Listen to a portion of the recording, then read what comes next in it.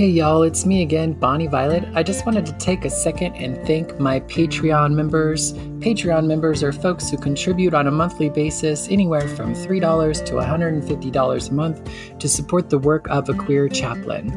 Big shout out to Victoria Thompson, Jason Brandt, Brandon Stanton, Kim Silva, Brandy McCarg, Randy Sandknott, Bob Kaiser, Joey Heckmeister, Violet Rhiannon, Gabriel, Jonathan, Petrick, and Todd Atkins Whitley. Thank you so much for your continued contributions. And if you're interested in joining the Patreon, just check the link in the description. Go to patreon.com/Bonnie Violet. Thanks so much. Bye-bye.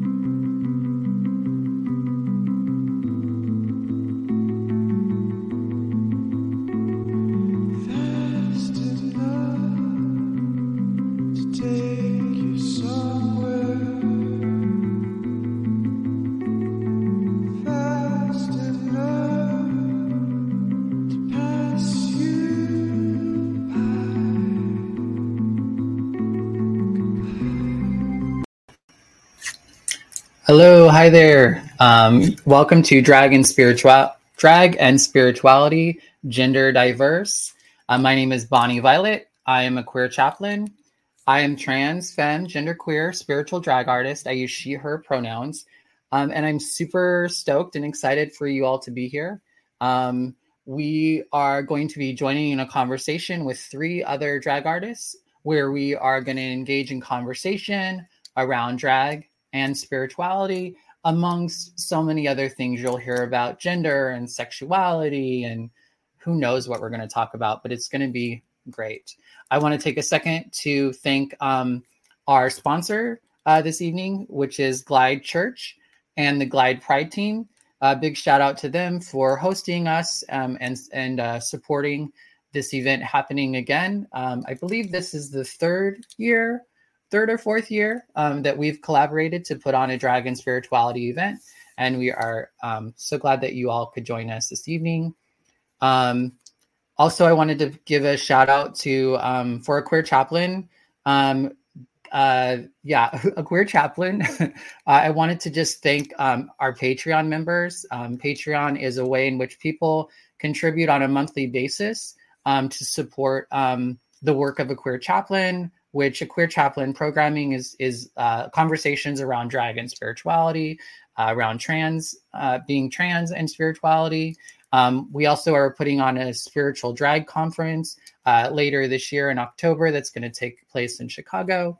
And there's lots of other great things that a queer chaplain is working on over the next few months. So check out aqueerchaplain.org to learn more about the queer chaplain and to get connected with the Patreon. In the bottom in the ticker, you can also see a thank you to everyone.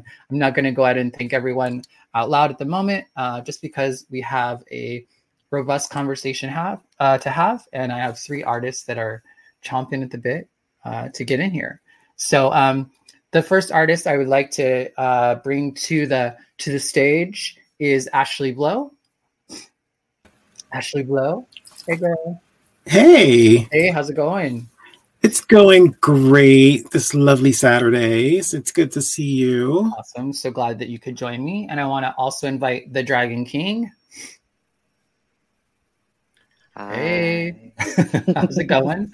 And It's going last good. but not least, Bobby Friday. Hello, hello, hello. Hey, Hi. everyone. Hi, everyone. So glad that we all could be here this lovely afternoon on a Saturday in full drag. Full drag, right? You don't need to see my pants. I know, right? Drag Rivera. Exactly. One thing I didn't mention is that for audience members, we would love for you to engage in this conversation as well. So feel free, whether you're watching us on YouTube or Facebook or Twitch, to just put in the comments any questions or comments that you might have, and we will engage with them as much as possible. Also, you will notice the social media accounts and Venmo accounts and PayPal accounts of all the drag artists. So please do engage with those as much as possible. You can find them on the screen throughout the event, as well as you can see them in the description of the video. So I think that's enough of the logistics. Let's go ahead and move on with this thing. So I love, so you are artist number 31, 32, and 33. Of drag artists that have been interviewed by myself to talk about spirituality. And I often like to start from the beginning. So I would love to hear just a little bit about your childhood, whatever comes to your mind that you feel like you'd like to share, but something from your childhood. Who would like to go first? I'll go first. All right. Hi, everyone. I'm Ashley Blow, pronounced they, them. Thank you again, Bonnie Violet, for having this event and having this discussion. My childhood, it wasn't the greatest, but there was definitely some bright spots that led me to being the performer that I am today. And I guess I was just a natural performer when I think about my childhood. I went to an elementary school in Bronx, New York. So that's where sort of religion and spirituality started for me. And one of the things I always wanted to do was, sing in the choir or play music or be in a play. So I was always very animated and wanting attention on me and wanting people to look at me and not wanting to not be seen. One of the dumbest things I did as a kid to get attention is I wanted everybody to think I had braces. So I put aluminum foil on my teeth and went to school and told everybody I had braces because I just wanted the attention. And I know the teachers must have looked at me like, what is wrong with this kid? But I used to dress up like Michael Jackson and try to create hair out of yarn and like a what do you call it? Like a headband. So I would like staple yarn to it and make it hair and do this sort of thing. So fun. Another thing I did, again, this is in the Bronx in the projects, is I would sing Annie, The Sun Will Come Out Tomorrow, out the window. And I don't know if you're familiar with the Bronx and familiar with like the housing projects, but we all have like these gates on our windows. So I'm just holding on to the gate singing, The Sun Will Come Out Tomorrow. I don't know why I did that, but anyway. But yeah, my childhood was filled with a lot of performing and joining choral groups and performing arts groups. And when I got older, I joined the chorus. I started doing drag, and here I am today. Yeah, sounds like you were destined to be a drag artist one day. I've never heard anyone talk about braces like that. When I was little, I had a babysitter, and she had braces, and she was like, I just thought she was so cute and pretty, and so like I wanted braces because I thought like that's what would make me pretty, right, or whatever. But anyways, how about you? How about you, the Dragon King? I actually grew up in a house that was very resistant to me doing performance. Like they let me do band, like I did alto and bari sax, but that was seen as more like just like educational enough that it would still like be useful to me. Like they really wanted me to go to college. My dad grew up dirt poor, had to do a lot of really difficult stuff just to get an education. So I understood where he was coming from. But he was very resistant to me doing like what little theater I managed to squeeze myself into. It was very resistant. And then I went to college. And then I came out. And then I discovered what drag kings are. And then I moved to the Bay Area. So here we are. Mm-hmm. But yeah, it was seen as like a distraction doing like theater or performance or something like, or stuff like that. So yeah, not all that much. In terms of spirituality, my father was raised Jewish, but then was, I don't want to say forced to become Catholic, but when his father left my grandmother, he was like, my grandmother decided, okay, we're going to be Catholic now, because he was Jewish. And so he grew up Catholic, sent me to Catholic school. My mother's Lutheran. The Catholics do not always get along super well with Lutheran. So it was just this, like, three religions were always mentioned and discussed in my household. And the, like, pros and cons and, like, different opinions were always there. So I did at least learn to, like, think critically about everything. But it was also sometimes confusing because it's, like, I don't know. It was a lot of different identities like kind of mushed in. And that's why I really appreciate that with drag.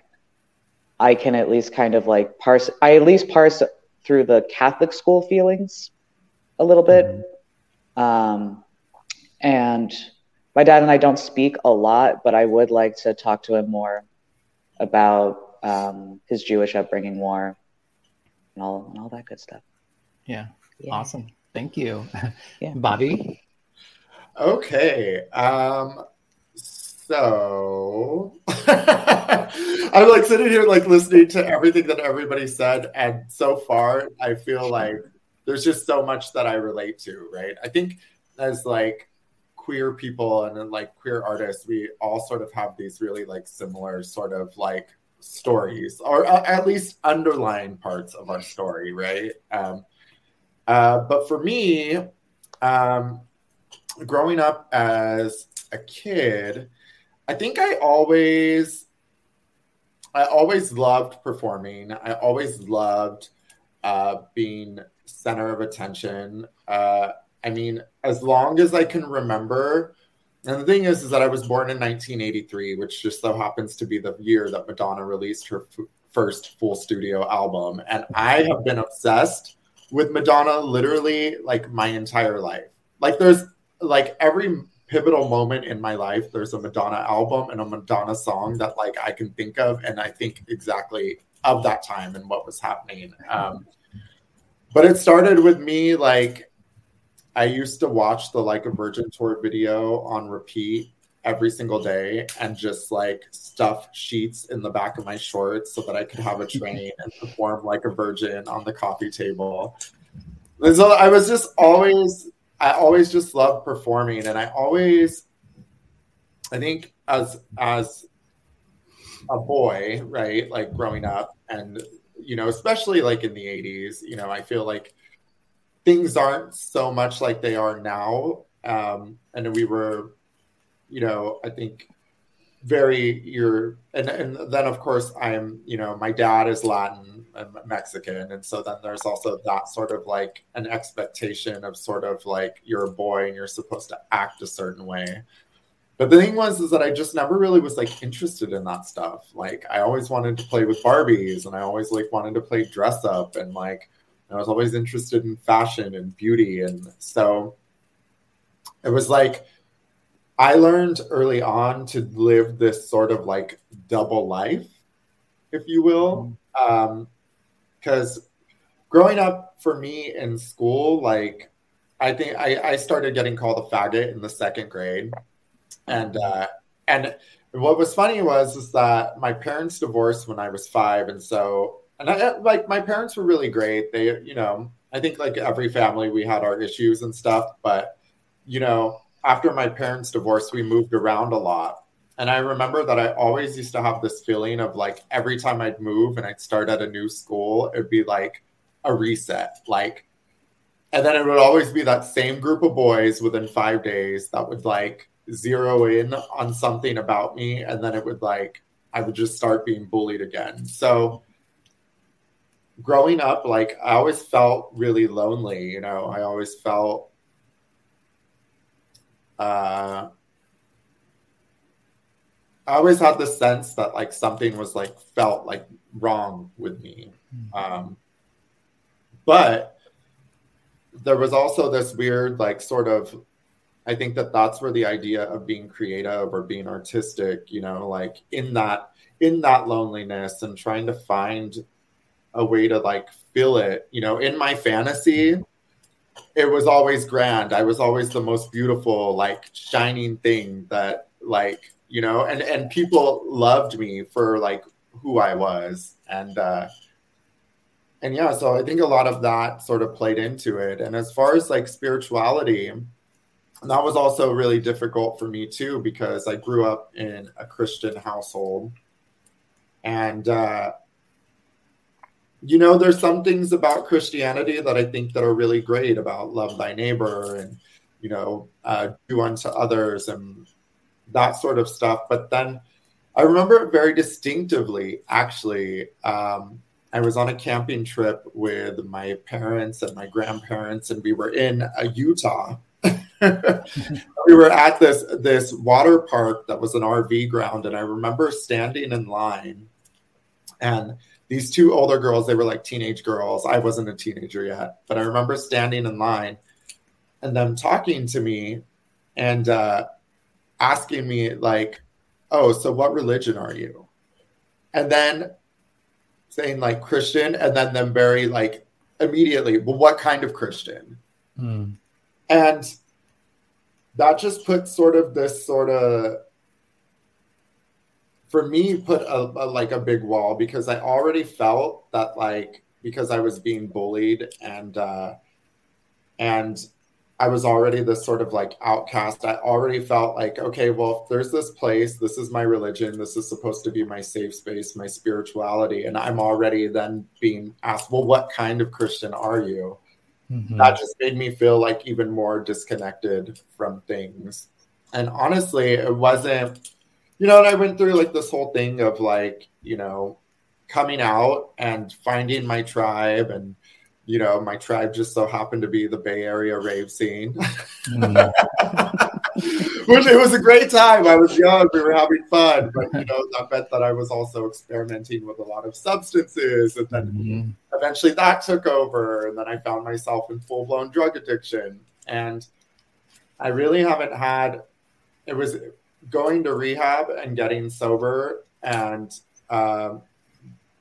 sort of being forced to like trust in something outside of myself, because clearly my way of thinking and my approach to life was no longer working for me. So I had to just sort of put faith in other people, and that's sort of where I reconnected with the idea of spirituality. And and the truth is that I don't really know what that is. I don't feel like it's so much of a religious thing, because I feel like religion can be a little bit dicey sometimes, right? Because I feel like there's this, in most religions, there's a book. You're supposed to like read this book. And then you have all these people picking and choosing what parts of the book that they're going to take and like what works for them. And then pointing the finger at other people. And for me, it's like, I'd rather just pick the parts of the book and then like leave it alone and just go about my life and just not be a dick. Right? Like, just don't be an asshole. Like, you know, like just be a good person. Like, and, you know, and for me, the idea of spirituality really just is being connected to things people, places, things around me, you know? Yeah. So yeah, so I feel like I went off on a tangent, which is probably no, it's perfect. No, it's really great. It leads us right into a question that we have from the audience. I think really well. You kind of already answered the question a little bit, so we can pose it to the other two. But the question is from Amy. Amy says, "How do you connect to your faith during dark times? Do you use faith to help you through pain, physical or mental?" And Mark, if you could put it up on the screen, that'd be great. Or I'm sorry, LB. we have some lovely tech folks. Mark and LB are helping us out, so you all can see the question again up here. But would either of you like to answer that question? I know Sure. We're going right into the faith conversation. That's a good question. Yes, very good question. I'll start. I think for a long time I had a very tough relationship with religion and spirituality because of the way I was brought up. I was brought up in a Pentecostal household, so everything was fire and brimstone, and you're going to hell and you're a terrible person. So for a while, I really rejected religion and I rejected spirituality and didn't want to have anything to do with it. And I could tell during that time, that's when sort of the light went out inside of me, and I just sort of went down this dark spiral and into heavy drinking and drugs and that sort of thing because I wasn't connected, because I let my past and my childhood and my experience affect how I felt and how I existed in life. But there was always something, whenever there were dark times, I was always looking to a higher power, and I didn't want to admit to myself that I was looking into a higher power to get me out of what I was in. So a lot of times music for me is a way to get through the dark times. And it's spiritual music, and it's music that's kind of controversial, especially in the LGBTQ community, because it's Christian music. I appreciate Christian music and Christianity for the message that it's trying to send, but it might not be sending correctly. Especially when you get to fire and brimstone, going to hell and that sort of thing. But the beautiful things that come out of it, like loving one another and loving yourself and, connecting with something that's greater than yourself. I love that. Like, it brings me joy and it gives me hope. So one of the things I listen to connect with my faith, or one of the things I do is connect with music. And then when I'm connected with music and I'm connected with my higher power and I'm being my most authentic self, which is through performing, that gets me through. If I'm not performing or if I'm not existing in a space where I can express myself, that's when things go dark. So I try to, again, listen to music to get me out of that, and also do things that connect me with my higher power, which to me is through art and performance. Thank you. The Dragon King? Yeah. Sorry, allergies. Through the process of going through the Catholic school system, through growing up with Jewish relatives, growing up with Lutheran relatives, I am a baptized Lutheran, and I don't go to church, and I'm still trying to figure out, if I even want to, identify under a specific religion. But the thing that I do believe in the soul. I do believe that, imprints of ourselves linger. I live in a very haunted house, so I'm very convinced of this. This used to be a convent. This is over 100 years old. The nuns get feisty sometimes. And because of that, it's okay, there is a soul. I can at least believe that there is some higher power. And I wish I could remember the name of this ruler. But I'm reminded of, there's a clip of a Muslim ruler speaking to a Christian. And it was basically him saying, like, you see this torn tapestry, there are many holes and the sunlight shines through in different ways. Your God is a just different shining of the same light. And that is what I most believe in. That is what I take the most comfort in, that, like, I don't believe in specific religions going to hell because they don't follow the same practice. I just try to be as kind to everyone as humanly possible and hope that there is some higher power, that my beliefs on the soul are correct, and then just that we can just try our best to be kind to one another. And that's what I try to hold with me when things do get dark and things get scary in the outside world. Yeah, I think for myself, I think that's one of the things that I've always found so frustrating about religion in general, especially as someone who grew up being like bullied for being different. You know, you're just like, it's just that idea of like, oh, my religion's the only right religion, and if you're not like falling in line with that and you're not doing what my religion tells you to do, then you're going to hell. Like, first of all, like, that just, like, when you look at like the underlying messages of a lot of different religions, and a lot of them are very similar, you know? So it's sort of like, okay, well, if there's all these underlying messages that are very similar, well, who's to say is the right one versus the wrong one? I think it's just, yeah, like, I think if there's this like underlying message of like, be a good person and try and like, you know, ultimately you're responsible for your own life, the good and the bad. And so like, it's all about how you approach that, or what side, if you choose to live in a negative way and put negativity out into the world, then most likely that's what's going to come back to you, or, you know, vice versa.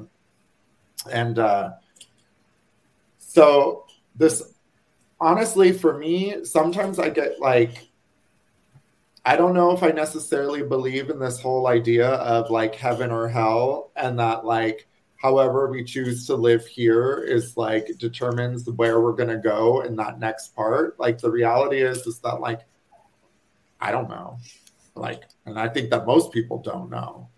But what I do know is that in certain parts of my life, it definitely felt like I was living in hell, right? Like, and so if I change the way that I go through my life, if I change what I'm putting out into the world, if I change my perspective on things, if I work on changing myself, then all of a sudden I can find like, what I found is, especially like through performance and that sort of stuff, that like sometimes I can access that like heaven on earth. Sometimes I'm in that place where things feel really, really good, and it's like bliss. And so for me, I just like focus on trying to be present in the moment rather than thinking about what's going to happen when I'm dead, because I'm not there. I don't know. Yeah. I agree. If I can add to that, both with what the Dragon King said and Bobby Friday make very good points. Someone asked a question about, do you subscribe to a specific religion? I absolutely don't. And I think for me, and in my opinion, I'm sort of group averse anyway, because I think what happens is we have all these different religions around the world. Everyone thinks they're right. And what happens in that is, if you don't follow that particular religion, then all those different groups start fighting each other because you're not doing what they think you're supposed to be doing. I think not following religion and being a free people as we are, we're free to exist, we're free to practice religion, and we're free not to practice religion. For me, it's very freeing not to practice a religion, but to find my own path, to connect to my higher power as I see that higher power. And through that, it's living, it's performing, it's connecting with people, it's connecting with our environment. It's trying to just be a good person without telling other people, well, if you don't do it my way, then you're doing it wrong. Yeah. Robert in the comments says, take what works and screw the rest, which is a lot of what we heard. There was also a comment from Angel, aka Linda Summers, who said through prayer and meditation, who answered the question that you all were posed, through prayer and meditation, but knowing that sometimes I might not get the answers that I want, but understanding that the effort that goes into prayer and meditation is tapping into that power that's pure love and forgiving. Just a question: Do any of you have what the question is? How do you connect? You talked a little bit about it, but do you do prayer? Do you do meditation?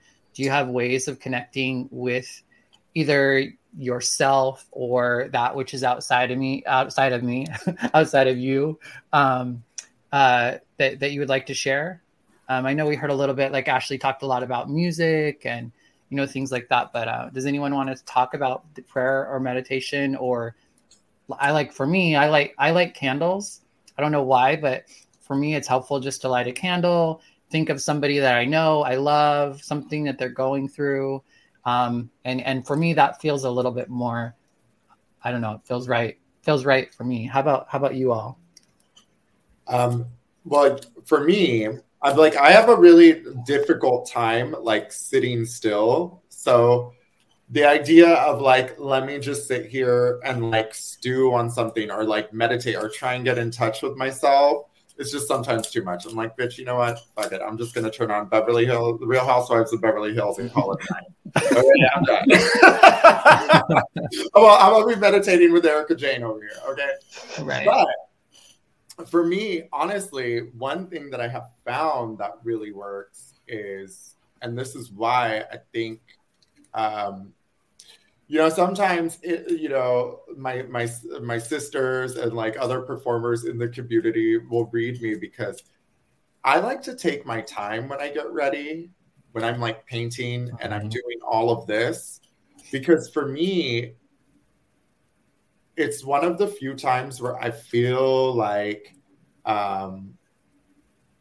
quiet enough to just sort of get in touch with what I'm feeling, or I just find myself in this place where I'm really present in what it is that I'm doing, and my mind isn't going 15,000 different directions at once, or I'm not thinking about oh, I need to be this place, and that place.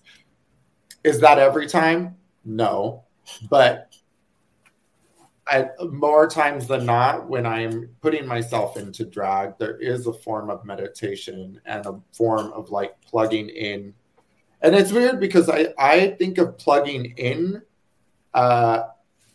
Plugging in for me happens when I unplug this, right? When I unplug my brain, from that endless cycle of just thoughts and things that I'm constantly thinking about. When I unplug that and just get into the moment and what I'm doing, that's when I feel that there's this sort of meditation happening, and that's all of a sudden when things will become clear for me, or maybe things that I was feeling a certain way about, all of a sudden that's resolved, or I know the next right thing to do, or things like that. So traditional meditation doesn't work for me, but painting my face does. Yeah. I can relate to that completely. I have a similar experience when I'm, getting in the face and stuff. I mean, to me, creating is such a spiritual thing, giving life to something, what's more godly or divine or sacred than that? And so I think, putting on a face, putting on the stones, whatever, all of that to me is bringing life to an expression or that sort of thing. So I totally relate to what you just shared, Bobby. How about Dragon King or Ashley Blow? I can go. I have too much anxiety and I am too neurodivergent to do meditation. I'll get too distracted in my own head. So what I do is I will, the reason I love living in San Francisco so much is because I can go on these long ass walks. I've gone walking for almost 7 hours in the darkest times in my life. And I'll have a playlist, and sometimes it'll have words and sometimes it won't. And the times when it doesn't, it's at least enough that I can tune out the rest of the world, but like see everything around me and like have that time to like think out my life and figure out what I need. And I do find painting meditative, but honestly, the times when I get like a lot more introspective or in the zone is when I'm working on accessories or sewing or something like that. I don't know. There's just something about like doing the teeny tiniest little details and using gallons of hot glue for the particular stuff that I work on. That's just really soothing and really able to just kind of recenter myself and kind of like realign where I am in the universe. And it's some of the few times I feel like I can just have that time to myself, because I'm between doing drag, working at multiple venues, working security and door at multiple venues, running 2 event spaces. There's a lot of talking and there's a lot of chatter, and it's sometimes very hard not to just like give all that I have to everyone else and not take that time to like recenter inside of myself. So I find like the music, the walking, the tuning out a good way to kind of realign myself. Awesome. Yeah, I see a lot of similarities between religious and non-religious folks, and it comes down to a practice and what brings you joy. And for a lot of religious folks, it's the Sunday church. It's seeing their friends at church and going through the traditions and that sort of thing. And then for a lot of non-religious folks, speaking for myself in particular, I loved going to my Gay Men's Chorus rehearsals every Monday. That was such a spiritual experience for me. When we would sing together, we're fumbling through the music, and then when it finally connects and we're all connected to this piece of music, there's so much joy that comes out of that, and it's such a spiritual moment. So that's a connection for me. Also, I would agree with Bobby and the Dragon King. There's a connection with oneself when you're painting and you're living in your art space, and then performing. That's the ultimate connection for me. If I'm performing a song, sometimes I just get lost in the music or get lost in the song, because I try to do songs that mean something to me, and that's such a spiritual thing. And you're looking out at the audience and you're connecting with the audience and you're feeling that energy and you're just there with everybody. That is church for me. I love it. Indeed. And might I add that Ashley is an incredible performer. Yeah. If you have not seen them perform. Oh, thank you. Yeah. And you all speak really beautifully to, like, in the beginning of like doing drag and spirituality, before I ever even did drag, I was interviewing drag artists because I saw them as our spiritual leaders. As somebody who grew up in church and Jesus and then got hurt and harmed, I was really drawn to drag artists who were kind of doing the work of church. In my mind, they were raising money to take care of people in the community. They were out in community. They were like, visible. They were helping us get in touch with information and education that we needed, or maybe even getting out of ourselves and being able to laugh and experience joy or even cry sometimes. And to me, I just feel like whether or not drag artists want to call themselves that or not, I think that we are spiritual leaders and that we are impacting our community in a way that hopefully, preachers and rabbis and monks and other spiritual leaders, I hope they're having the same impact on their communities as we do within ours. I want to go ahead and take a quick, quick break. And then we'll come back to talk a little bit more about drag.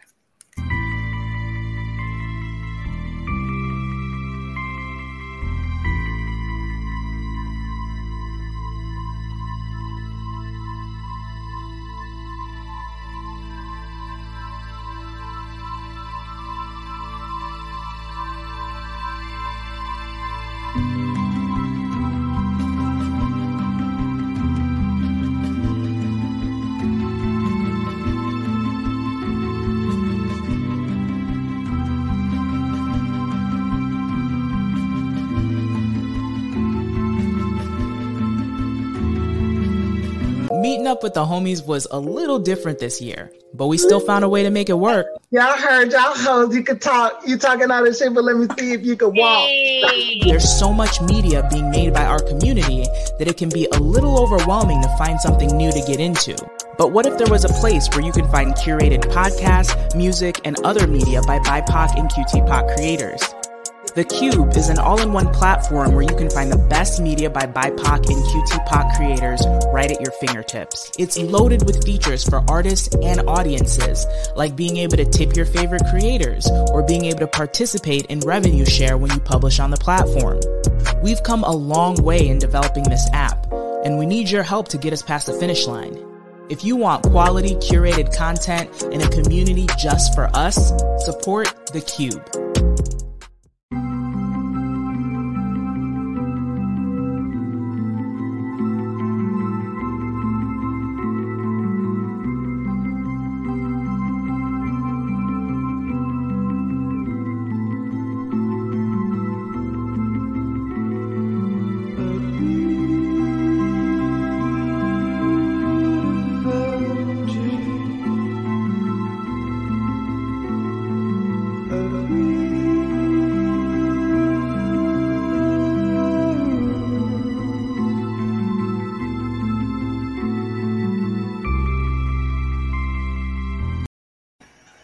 Welcome back, everyone. Thanks for that brief little break. I also wanted to just, talk to the folks in the comments. Thank you so much for engaging in this conversation. I know we haven't quite been able to put everything up on the screen or engage with you, but just know that we are listening or reading and we are engaged with you. So please continue to join us in the conversation.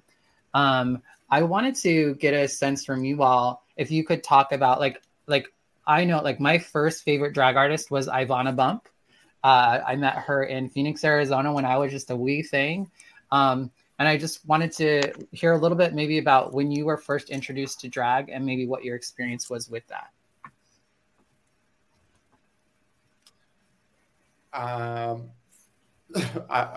So my first experience with drag, honestly, I remember being young and watching the Sally Jessy Raphael show, and this was in the early 90s. It was the reign of the club kid, and I just remember these club kids, people like Amanda Lepore and people like that, coming on to the show and just thinking, seeing them and thinking that is what I want to be, that sort of expression of beauty and outrageousness and just I think what I really appreciated was the idea that it was so in your face and so unapologetic and so just beautiful in its own way. And then of course Tu Wong Fu came out, and I did make my parents drag me. I dragged my parents to the movie theater, I don't even know, 8 times to see it. And I was just obsessed. So those are my first influences. But as far as first person that I actually met, of course I remember going to T-Shack back when Heclina was still doing that at the Stud. But the first person that I ever met that had an influence on me was this fabulous queen, and her name was Nikki Starr. And I met her at the Marlena's, which was a bar in Hayes Valley. It was around forever. It's not there anymore, but it was a fabulous bar, and it's where a lot of members of the Imperial Court and stuff hung out and were at all the time. But Nikki was just... she was very kind to me, and I just remember she had a very larger-than-life personality that I really enjoyed. So, yeah. Awesome. Ashley or the Dragon King? I can go. I didn't know that drag kings existed until about college. I did know that queens existed. I actually remember when I was growing up, one of my still close friends from high school was in love with Peaches Christ. And I'm so sad I didn't get to see her perform live when I was in high school. But I knew she was in the Rocky Horror community, which I was already obsessed with Rocky Horror. I knew she did like horror type drag, and there was just something about that I knew that there were that drag queens were a thing, and that they would do accentuated femininity. But seeing like this person with like chopped off titties, it just scratched an itch in my brain. And God, if young me knew that I now do terror vaults with Peaches Christ, like I think I would not have believed that. So she has been a huge influence in my life, and she's the just warmest, best employer I've ever had. I'm gonna be real, like has always been accommodating to my disabilities. Very lovely. In terms of the first drag king, I binged watched videos of Spiky Van Dyke and a few others, but the first drag king that I actually met in real life is my drag father, Vera.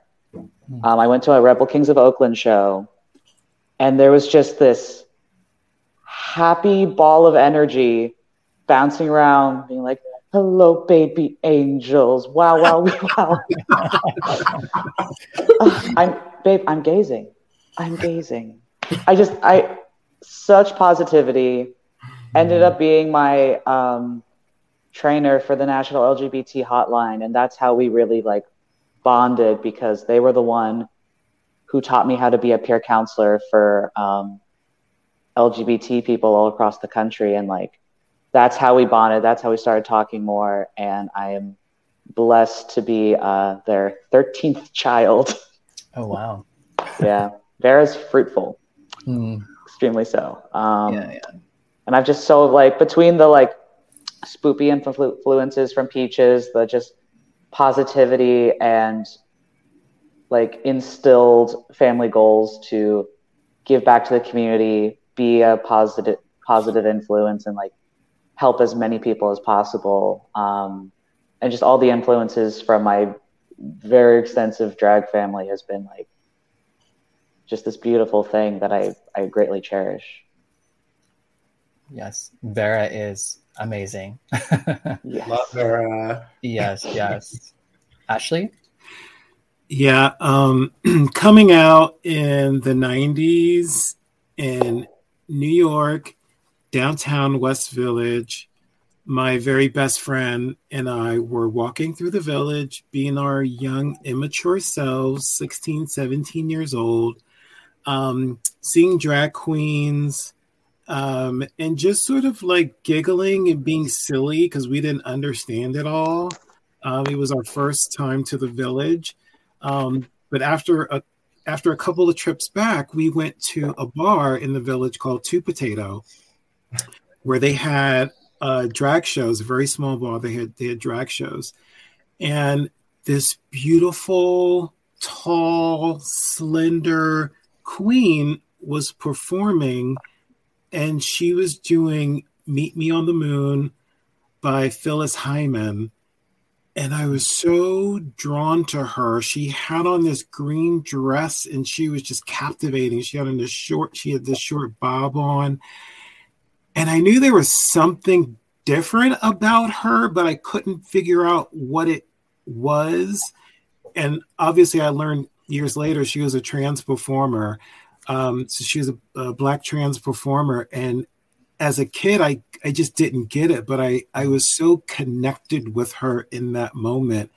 And I didn't have the words to describe how I was feeling, except now I can just say, to me, that was a spiritual experience. And there was something that connected me with her, that I was connected with, that years later, now I understand why. As a Black non-binary performer, I totally get it, but I would never forget that moment. It was so beautiful.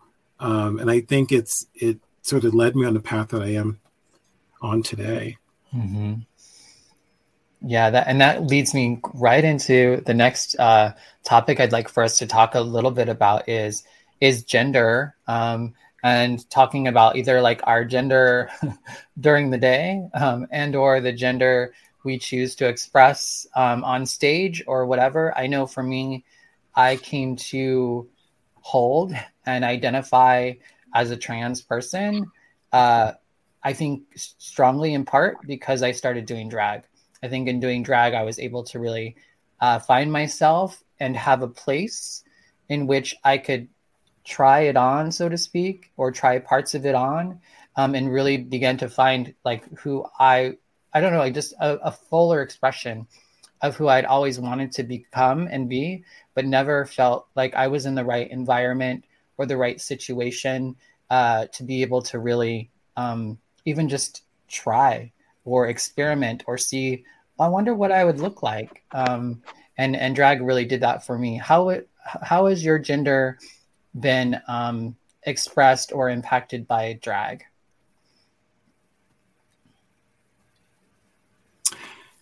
I'll just go. Okay. It's a long story, but I'm just going to keep it real short. You know, again, growing up in the 90s and in the Bronx, you know, being a boy and being perceived as a certain type of boy has currency in the gay community. And that was taught to me at a very young age. And that just stuck with me for a very long time. So any feelings of femininity were just suppressed and hidden, because once the boys saw that, then, you know, that was a turnoff. You weren't getting any D that night if they saw all that. So, you know, you just kept all that inside. And years later, you know, I suppressed so much. I started going through depression and started trying to figure out, like, what is going on with me? At the same time, I was part of the chorus and I was doing a lot of drag and I was performing. And when I was in drag, I just felt, I was like, this just feels like me. And it's not just like being on stage and performing. It's like, I see myself when I am, you know, in hair and makeup. Like I see the person that I feel like I am on the inside. And that came out more and more the more I started to do drag.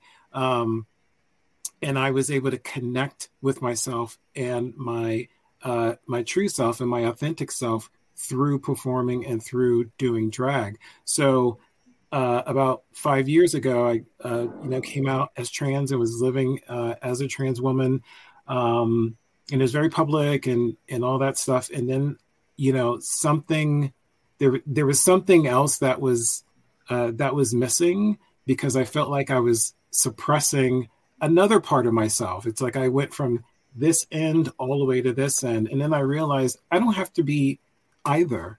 And that's when I recognized my non-binary identity, and I can embrace all of myself and all of my identities into one, and I don't have to be one or the other. And being non-binary has brought so much freedom to me. There's no pressure to be anything. I can exist as I want to exist.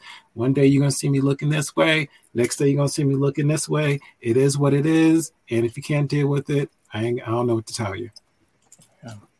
Yes.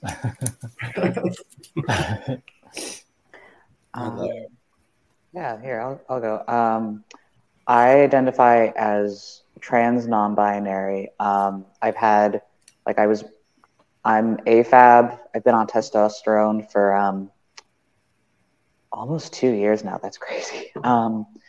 And when I first started doing drag, before I went on testosterone at all, my king looks were very traditionally masked, very like, honestly, pretty similar to this, maybe a bit less like jiggle, but I think a lot of kings go through that. Like I've seen it. It's very common to see a lot of kings, like they'll go for very traditionally masked in the beginning, and some will stick with that and do an amazing, beautiful job. And then there'll be others, like me, for example, who, yes, they'll still have their like traditionally masked looking looks, but I've been told some of my looks look very like bearded queen, and I've actually debated on, do I want like a drag king persona and a drag queen persona? But honestly, like all of that is dragon. Like dragon's pronouns are they, them. And I just drag kings are my home, and I want to still be a king, but I think I should still be able to dragon should still be able to have a skirt moment, or I recently did a look where I taped over the nipples and just had giant cherries on the titties. So I was like, well, we're just gonna have this moment, and it has been very healing for me to be able to feel for the first time fully comfortable in my masculinity. Now that I feel comfortable in masculinity, now that I have those days where I can have my more euphoria, I feel much more comfortable putting eyeshadow on and lipstick and all these other things that for a lot of my younger years I was very resistant to, because it never felt quite right. And I didn't discover I was non-binary until I was about 21. So just all of high school and a lot of early college was this fever. I must be a girl. I don't fully feel like a boy, so I must be a girl, and just a lot of tearing myself apart. But drag has really allowed me to do that gender healing and be as expressive as I want. And I really appreciate that. Bobby? Yeah, so for me, obviously in drag, I identify as she, her. For me, my drag is an expression of this, it's a very westernized sort of expression of femininity, but I think that I enjoy that because sometimes it can be really extreme, and I enjoy everything that goes into that, even though it can be horribly uncomfortable. But outside of drag, or when I'm not, fully done up, it's really weird because growing up, I never really, I felt like a boy, physically, right? When I'm looking at this, genitalia assigned at birth sort of thing, and but in another sense, I never really connected to being a quote unquote what male's supposed to be, that macho sort of sports loving, all that stuff that was drilled into my head as a kid of this is what society says you're supposed to be if you're a boy, right? I never identified with that either. And then there was a phase during my kind of maybe teens into my early 20s where I really started, I was totally obsessed with everything 80s and new wave and goth. And I think that the reason why I was so drawn to those subcultures in particular was that what I noticed was that a lot of the men were playing with femininity and wearing makeup and long hair and quote unquote women's clothes. And I think that that's what attracted to me to all of that, was that felt like something that was very natural for me to do. So I always sort of had this androgynous, very gender bendy approach to my self-expression. And the thing is that there wasn't, the term non-binary really wasn't around yet, or at least I hadn't heard it. And especially not in terms of how we hear it now. And so the first time that I ever really had had an idea of what to call maybe what I was that I was talking to someone and they brought up the whole idea of being two-spirited, which is Native American sort of beliefs, and they believe in two-spirit people. And that sort of clicked for me. But very much like Ashley was talking about earlier, I found myself in a particular community of gay men, and it was very much femininity was sort of frowned upon if you wanted to get the D. So, I had to put her back in the closet, leave her in the closet, again, back in the closet. And that's sort of, and then being as masculine as I can. Right. But then I started performing in drag a little over 4 years ago. And it's been really interesting because actually I was having a conversation with my partner a couple weeks ago. And I was talking to them about the fact that, I think that I really identify as non-binary. Like, I don't think that there's necessarily and maybe this is, and you guys you feel free to correct me if I'm wrong or this isn't right, but like, I don't necessarily feel for myself that there is a trans component to maybe me being non-binary. Like, I feel perfectly comfortable in my body. I feel like everything is the way that it is supposed to be, but I just don't really feel bound by like gender roles in order to express myself.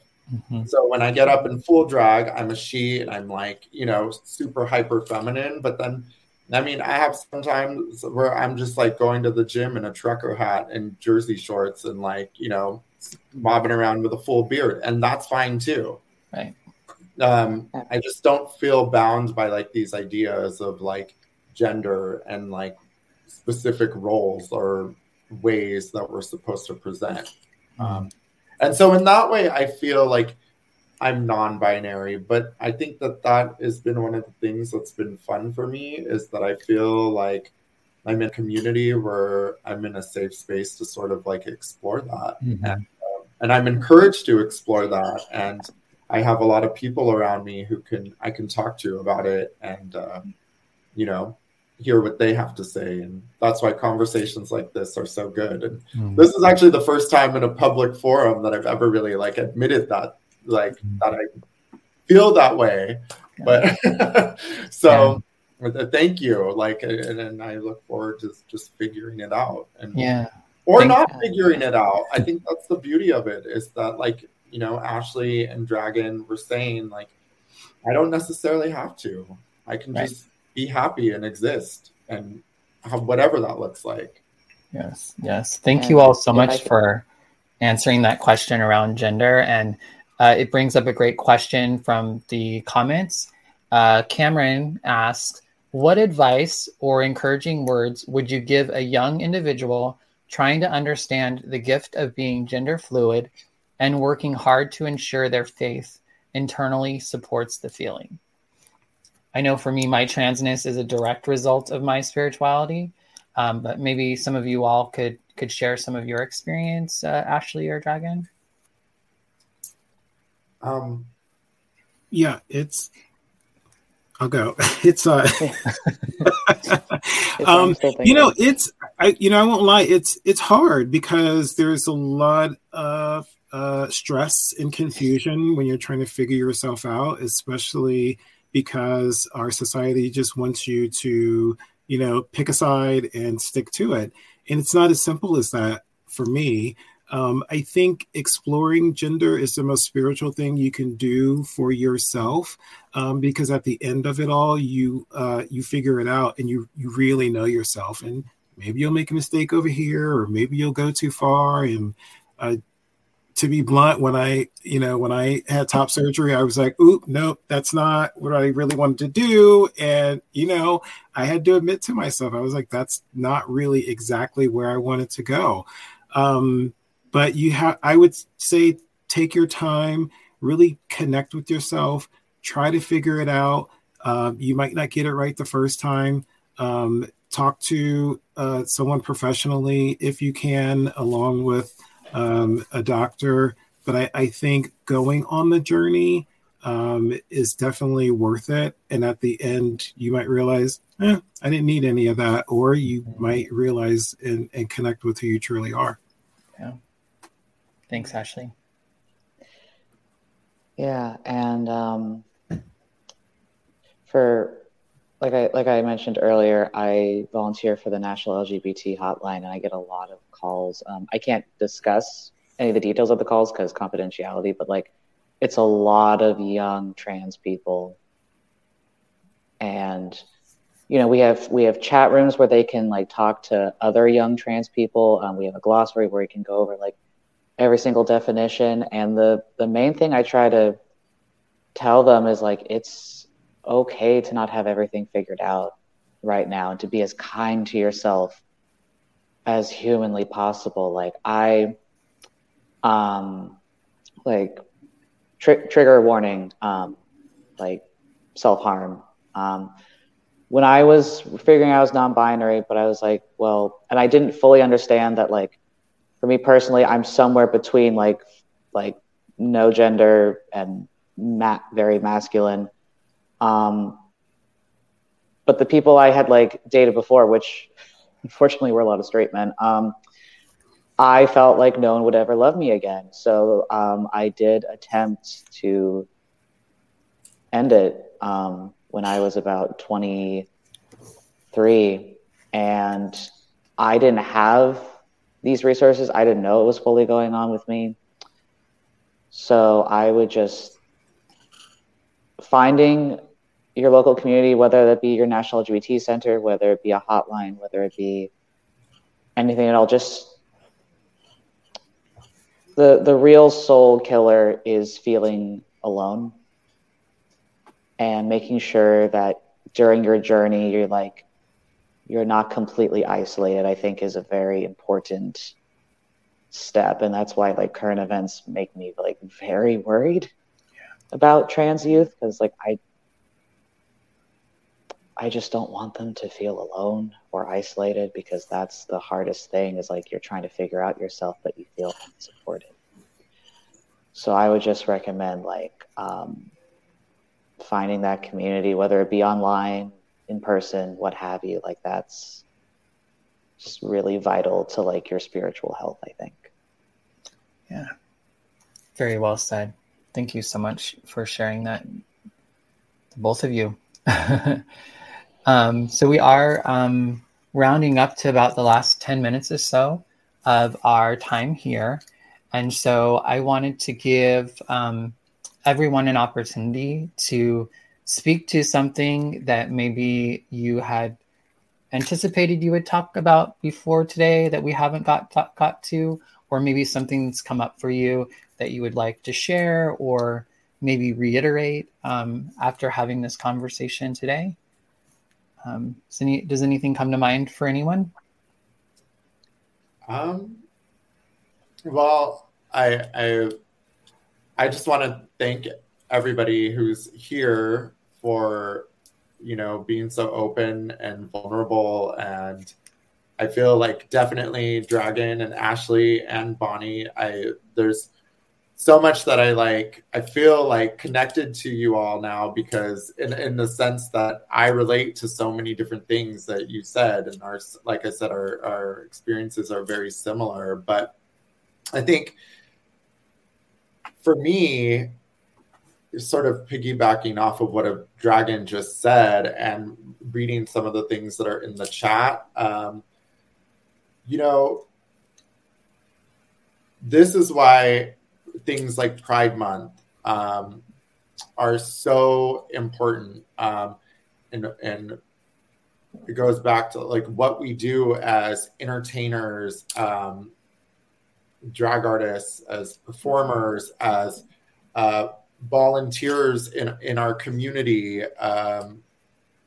Like I'm the reigning Grand Duchess of San Francisco. The reason why I do those things and the reason why I'm visible is so that other people who feel alone can see me and see that like I exist and that I'm here, and that if I'm here and I'm existing, then that means that they can too. And that's what, like, to me is like, I always feel like Pride is so important, and it's so important, especially for like the young kids, the youth, because I remember growing up, I felt so alone. I felt so isolated. Then that was because there wasn't, I didn't see anybody who was like me, you know? And so I just, my thing for Pride Month this month is just like inspiring everybody to live louder, live prouder, and be bolder and shine brighter, you know, every day, so that people know that we're here, we exist, and they can too. Yes, very well said. Very well said. Ashley or Dragon? I can go. I was just gonna just based on the last thing I talked about, just wanted to quickly plug the National LGBT Hotline. There's a website. It has the phone number, www.lgbthotline.org. There is no age limit. You do not have to be in full blown like crisis mode to call. Like if you're just confused, you have questions, if you're like feeling isolated, especially for the youth, like please call. And if you want to volunteer, we need volunteers, always and forever. And also the Trans Clinic, it's a website. It's the first fully online trans health group. It's trans owned. They can give you online consultations, help you get your medication. I'm doing a show with them next Tuesday for their Trans Tuesdays, and yeah, they're a really lovely group. Just wanted to mention those. Thanks so much. And everyone, everyone's contact information, their socials are in the descriptions, or you're seeing them post in the comments. So feel free to reach out directly to any of the artists and they can get you connected. Ashley? Just the one thing I learned through this journey of self-exploration is to love yourself. Loving yourself sometimes comes with sacrifices, especially if that means some type of gender exploration. It won't be easy. Sometimes you lose things that you love, and that's mainly the attention of certain spots of the LGBTQ community. Sometimes you just don't fit into those spaces anymore. So, you know, it's just a different experience, but it is the most spiritual and the most connecting thing that I did for myself was to love myself, to accept myself, to live the most authentic way that I possibly could, and accept anything that comes with that.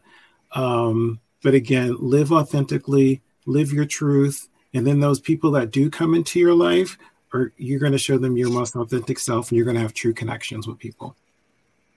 Awesome. Great. Thank you so much. Big thank you to Ashley Blow, the Dragon King, Bobby Friday, all the questions and comments in the comment section. Thank you so much for being so engaged in our conversation today. I know we covered a lot of bases. You know, we started out talking about our childhoods. We talked about gender, we talked about drag, and we talked about spirituality. I think we really covered a lot of ground today. And I really thank you all for being so willing to share a part of yourself with us here today, because, you know, it's not something that you have to do. And I think I feel very honored that you're willing to say yes. You're willing to show up today, and you're willing to share yourself with me and with our audience and those who will come across this interview at a later date. I did want to take a moment just to invite folks, if they did enjoy this conversation today on Dragon Spirituality, wherever you're coming across this, if you're watching us live, put it in the comments. If you're watching us on YouTube or Twitch or Facebook or listening to us on a podcast, please do leave us a message in the comments or in the description. Reach out to us. Our contact information will live there for forever. I'll do my best to keep it up to date, so you can try to reach out to us and get connected with us. Please share this video or audio with a friend or another person in your life who you think may benefit from this conversation. I wanted to also send a great thank you to Glide and the Glide Pride team. I'd like to thank Mark and LB, who were our camera and our production team today. Thank you so much. We couldn't have done it as smoothly and as well without you. So thank you so much for showing up for us here today. And as always, if you want to, we did mention some other folks: Peaches Christ, Lotus Boy, who is a sibling to the Dragon King, as well as many others. 30 other artists have also had these conversations. So if you want to get more, I guess you want to hear more about drag and spirituality, check out the podcast or YouTube at A Queer Chaplain. And I think that's all we need to say. Maybe we can bring all four of us up on the stage equally, and we can wave hello and goodbye. I love you, and happy Pride to everyone. Thank you. Bye-bye.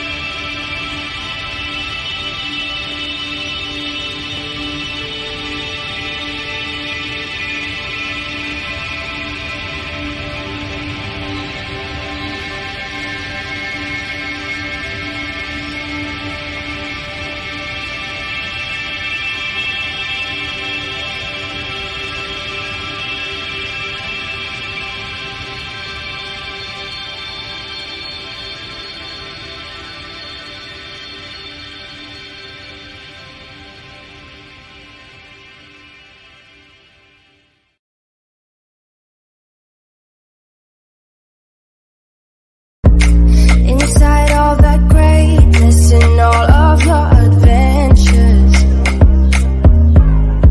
you're all alone. Hold up, baby, I can sit beside you.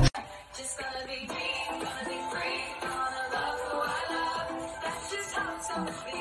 Oh, gonna be me, gonna be me, gonna be free, live a life that I want. That's just how it's gonna be.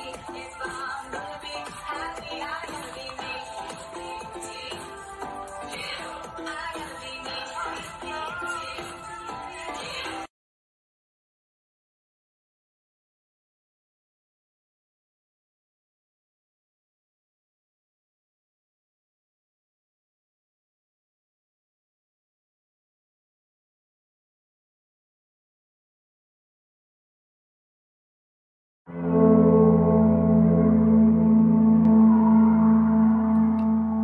Hey y'all, Bonnie Violet here again. Just wanted to take a second to let you know about Splintered Grace Podcast. Splintered Grace Podcast just completed its 5th season entitled Still Seeking. Splintered Grace is a podcast that I co-host with my aunt, who is a conservative Christian and one of my biggest supporters in my trans identity and just life in general. While many family members are choosing to no longer speak, we have chosen to sit at the table and engage in difficult conversations to find peace and restoration. Over our 24-year relationship, we have had a lot of ups and downs, and we haven't always really liked each other. We definitely never understood each other, and still some of it we don't. But we love one another so much and so hard, and really work hard to show up for one another. And our hope is that by listening to this podcast, others may be able to begin to have peace and restoration in some of their other relationships with family members and or other loved ones. Check it out, Splintered Grace Podcast, wherever you listen to podcasts or on YouTube. Take care. Love ya. Bye.